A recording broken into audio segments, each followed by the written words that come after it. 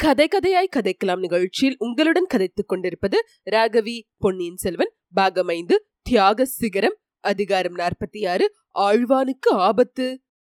ஆழ்வார்க்கடியானும் பூங்குழலியும் மலையடிவாரத்து மரத்தினடியில் உட்கார்ந்தார்கள். பெண்ணே, நான் வந்த காரியம் ஆகிவிட்டது, புறப்படலாமா என்றான் ஆழ்வார்க்கடியான். வைஷ்ணவரே, நீர் வந்த காரியம் ஆகிவிட்டதென்றால் நீ போகலாம், நான் வந்த காரியம் இன்னும் பூர்த்தியாகவில்லை என்றாள் பூங்குழலி. நீ என்ன காரியத்துக்காக வந்தாய்? என் அத்தையை கொன்ற பாதகனை தேடிக்கொண்டு வந்தேன். அவனை கண்டுபிடிக்கவில்லையா? அதோ அந்த சதிகாரியின் கூட்டத்தில் அவன் இல்லையா? இருக்கிறான். பின்னே என்ன? அவனை தரிசனம் செய்து புண்ணியம் கண்டு கொண்டு போவதற்காக வந்தேனா? கொலைக்கு கொலை, பழிக்கு பழி வாங்குவதற்காக வந்தேன். பூங்குழலி, குற்றம் செய்தவர்களை தண்டிப்பதற்கு நாம் யார்? அதற்கு கடவுள் இருக்கிறார். கடவுள் இருக்கிறாரா?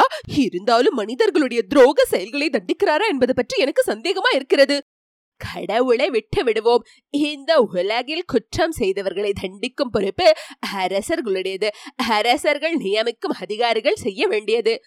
அரசர்களும் அவர்களுடைய அதிகாரிகளும் தங்கள் கடமையை சரிவரை செய்யாவிட்டால் செய்யவில்லை என்று நாம் எப்படி தீர்மானிப்பது? வைஷ்ணவரே, அதோ அந்த பாதகர்களில் ஒருவன் மேல் மாடியிலிருந்து வேலை எறிந்து அன்பே உருவான என் அத்தையை கொன்றான். வாயினால் பேச தெரியாதவளும் ஒருவருக்கும் ஒரு தீங்கும் நினையாதவளும் வாழ்க்கையெல்லாம் துர்பாகியசாலியாக இருந்தவளுமான ஒரு பேதை பெண்ணை கொன்றான். சக்கரவர்த்தியும் அவருடைய ராணிமார்களும் தஞ்சை கோட்டை அதிகாரியான சின்ன பழுவேட்டரையும் பார்த்து கொண்டிருந்தார்கள். ஆயினும் அவனை தப்பி ஓடும்படி விட்டுவிட்டார்கள். பூங்குழலி, சோமன் சாம்பவனை பிடிப்பதற்கு யாதொரு முயற்சியும் அவர்கள் செய்யவில்லையா?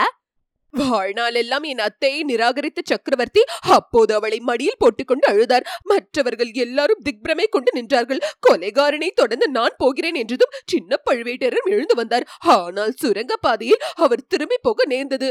அது என்ன?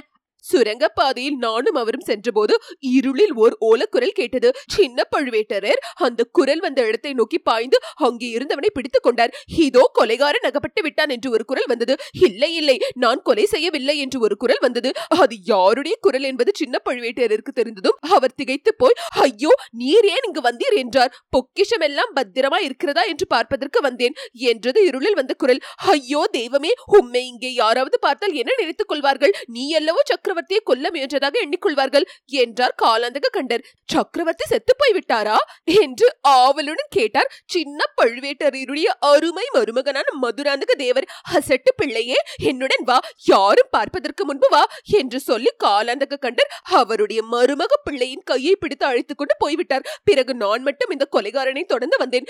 இவ்வளவு தூரம் சிரமப்பட்டு வந்து என் நோக்கத்தை நிறைவேற்றாமல் திரும்பி போக சொல்கிறாயா என்றாள் பூங்குழலி. பெண்ணே, நீ ஆண் பிள்ளையாக பிறந்திருக்க வேண்டியவள். பிறந்திருந்தால் பெரியதொரு சாம்ராஜ்யத்தின் சக்கரவர்த்தியாக இருந்திருப்பாய். அது போனால் போகட்டும், இதை கேள், ஒரு நியாயம் சொல்லு. ஒருவரை கொல்ல நினைத்து இன்னொருவரை தற்செயலாக கொன்றவன் மீது கொலை குற்றம் சாட்ட முடியுமா? உம்முடைய கேள்வி எனக்கு விளங்கவில்லை. கொன்றவன் கொலை குற்றம் செய்தவன் தானே? அது எப்படி சொல்ல முடியும்? ராமாயணம் கேட்டிருப்பாய். தசரதர் யானை தண்ணீர் குடிப்பதாக நினைத்து அம்பை விட்டார். அது ரிஷிகுமாரன் மீது விழுந்தது.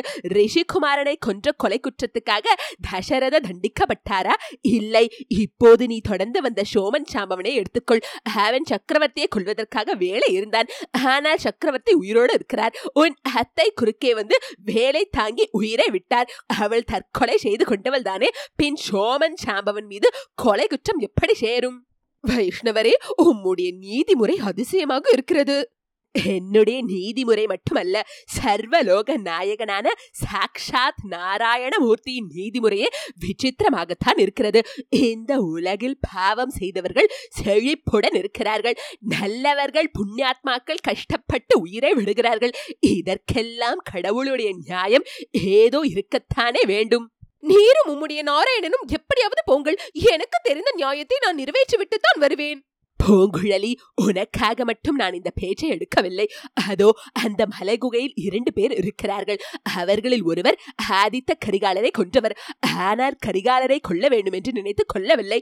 வேறொருவரை கொல்ல நினைத்து எரிந்த கத்தி இளவரசரின் பேரில் விழுந்து அவரை கொன்றுவிட்டது. அவரை கொலைகாரர் என்று சொல்ல முடியுமா? வைஷ்ணவரே, என் மூளையை குழப்ப வேண்டாம். மலை குகைக்குள் இருப்பவர்கள் யார்? சோழ சாம்ராஜ்யத்தின் தனாதிகாரி, தஞ்சை அரண்மனையின் சர்வாதிகாரி, 24 போர்க்களங்களில் போரிட்டு 64 விழுப்புண்களை தாம் திருமேனியில் சுமந்திருக்கும் வீராதி வீரர், இறைவிதிக்கும் தேவர், குறுநில மன்னர் குழுவின் மாபெரும் தலைவர், நந்தினி தேவியின் கணவர், பெரிய பழுவேட்டரையர் அந்த மலைகுகையில் வீற்றிருக்கிறார். இவ்வாறு ஆழ்வார்க்கடியான் பெருங்குரலில் கட்டியம் கூறுவது போல் கூறினான். அதே சமயத்தில் ரவிதாசன், ரேவதாசன், பரமேஸ்வரன், சோமன், சாம்பவன் முதலியவர்கள் திடுதிடுவென்று ஓடி வந்தார்கள். பூங்குழலி சட்டென்று அப்பால் விலகி நின்றாள். ரவிதாசன் கையில் குறுந்தடி ஒன்று இருந்தது. அதை ஓங்கிய வண்ணம் ரவிதாசன், அடே வேஷதாரி வைஷ்ணவனே, அன்பில் அனிருத்தரின் ஒற்றனே, கடைசியில் எங்களிடம் அகப்பட்டுக் கொண்டாயா? நாங்கள் செய்த 3 முயற்சியில் ஒன்றிலேதான் வெற்றி அடைந்தோம். மற்ற 2லும் தோல்வியடைந்து விட்டோம். அந்த தோல்விகளை பற்றி எங்களுக்கு இனி கவலை இல்லை. 3 ஆண்டுகளாக தேடிக்கொண்டிருந்த உன்னை பிடித்துக் கொண்டு விட்டோம் அல்லவா? இந்த தடவை நீ எங்களிடமிருந்து தப்ப முடியாது என்றான். உடனே ஆழ்வார்க்கடியான் முன்னை விட உரத்த குரலில், அப்படே, தேடுகிறவன் யார், தப்பி ஓடுகிறவன் யார்? எல்லாரும் அந்த சாக்ஷாத் நாராயணமூர்த்தியின் குமாரர்கள் தான். அவனன்று ஓர் அணுவும் இந்த உலகில் அசையுமா? ரவிதாசா, நீயும் கேள், உன்னை சேர்ந்தவர்களும் கேட்கட்டும். வேறு வேறு சில்லறை தெய்வங்களை எல்லாம் விட்டுவிட்டு சாக்ஷாத் மகாவிஷ்ணுவை சரணம் அடையுங்கள். பகவான் உங்களுடைய பாவங்களை எல்லாம் மன்னித்து காப்பாற்றுவார். மானிடர்களுக்காக உழைத்து வாழ்க்கை வீணாக்கி மடிந்து போக நாராயணனை தொழுது நரஜன்மம் எடுத்ததின் பலனை அடையுங்கள். பரமபதத்தில் உங்களுக்கு இடம் தேடிக் கொள்ளுங்கள். எங்கே? என்னுடன் சேர்ந்து எல்லாரும் பாடுங்கள் பார்க்கலாம். நாராயணனே தெய்வம், நாம் எல்லோரும் துதி செய்வம் என்று பாடத் தொடங்கினான். ரவிதாசன் கலகலவென்று சிரித்துவிட்டு, ஏனப்பா வைஷ்ணவரே, சாக்ஷாத் பரமசிவன் மட்டும் தெய்வம் இல்லையா? பரமசிவனை துதித்தால் பரமபதம் கிட்டாதா என்றான். ஆழ்வார்க்கடியான் உற்சாகத்துடன், பரமசிவன் அழிக்கும் தெய்வம், நாராயணன் காக்கும் தெய்வம். அன்று முதலை வாயில் அகப்பட்டுக் கொண்டு தவித்த கஜராஜனை எங்கள் நாராயணமூர்த்தி காப்பாற்றியதை மறந்து விட்டீர்களா என்றான். அப்பனே, கஜராஜனை காப்பாற்றிய விஷ்ணு பகவான் முதலையை கொல்லத்தானே செய்தார். அது போலவே ராவணன், கும்பகர்ணன், இரண்யாட்சன், இரண்யகசிபு, சிசுபாலன், தந்தவக்கிரன் ஆகியவர்களை உங்கள் மகாவிஷ்ணு அழித்து போடவில்லையா என்றான் ரவிதாசன். எங்கள் பெருமாளின் கையால் வதையுண்டவர்களும் சாக்ஷாத் ஸ்ரீ வைகுண்டத்தை அடைவார்கள். இரண்யனையும் ராவணனையும் சிசுபாலனையும் கொன்ற பிறகு அவர்களுக்கு பகவான் வைகுண்ட பதவியை அளித்தார். உங்கள் பரமேஸ்வரனோ திரிபுரர்களை ஒரேடியாக நெற்றிக் கண்ணால் எரித்து அழித்து போட்டார். அவர்களுக்கு மோட்சத்தை கொடுத்தாரா? சரி சரி, உன் கதையை நிறுத்து. உன்னுடைய நாராயணன் இப்போது உன்னை வந்து காப்பாற்றட்டும் என்று சொல்லிக்கொண்டே ரவிதாசன் தன் கையில் இருந்த குறுந்தடியை ஓங்கினான். அந்த சமயம் பூங்குழலி ஆழ்வார்க்கடியானுக்கு உதவி செய்ய விரும்பி இடுப்பில் செருகி இருந்த கத்தியை எடுத்தாள்.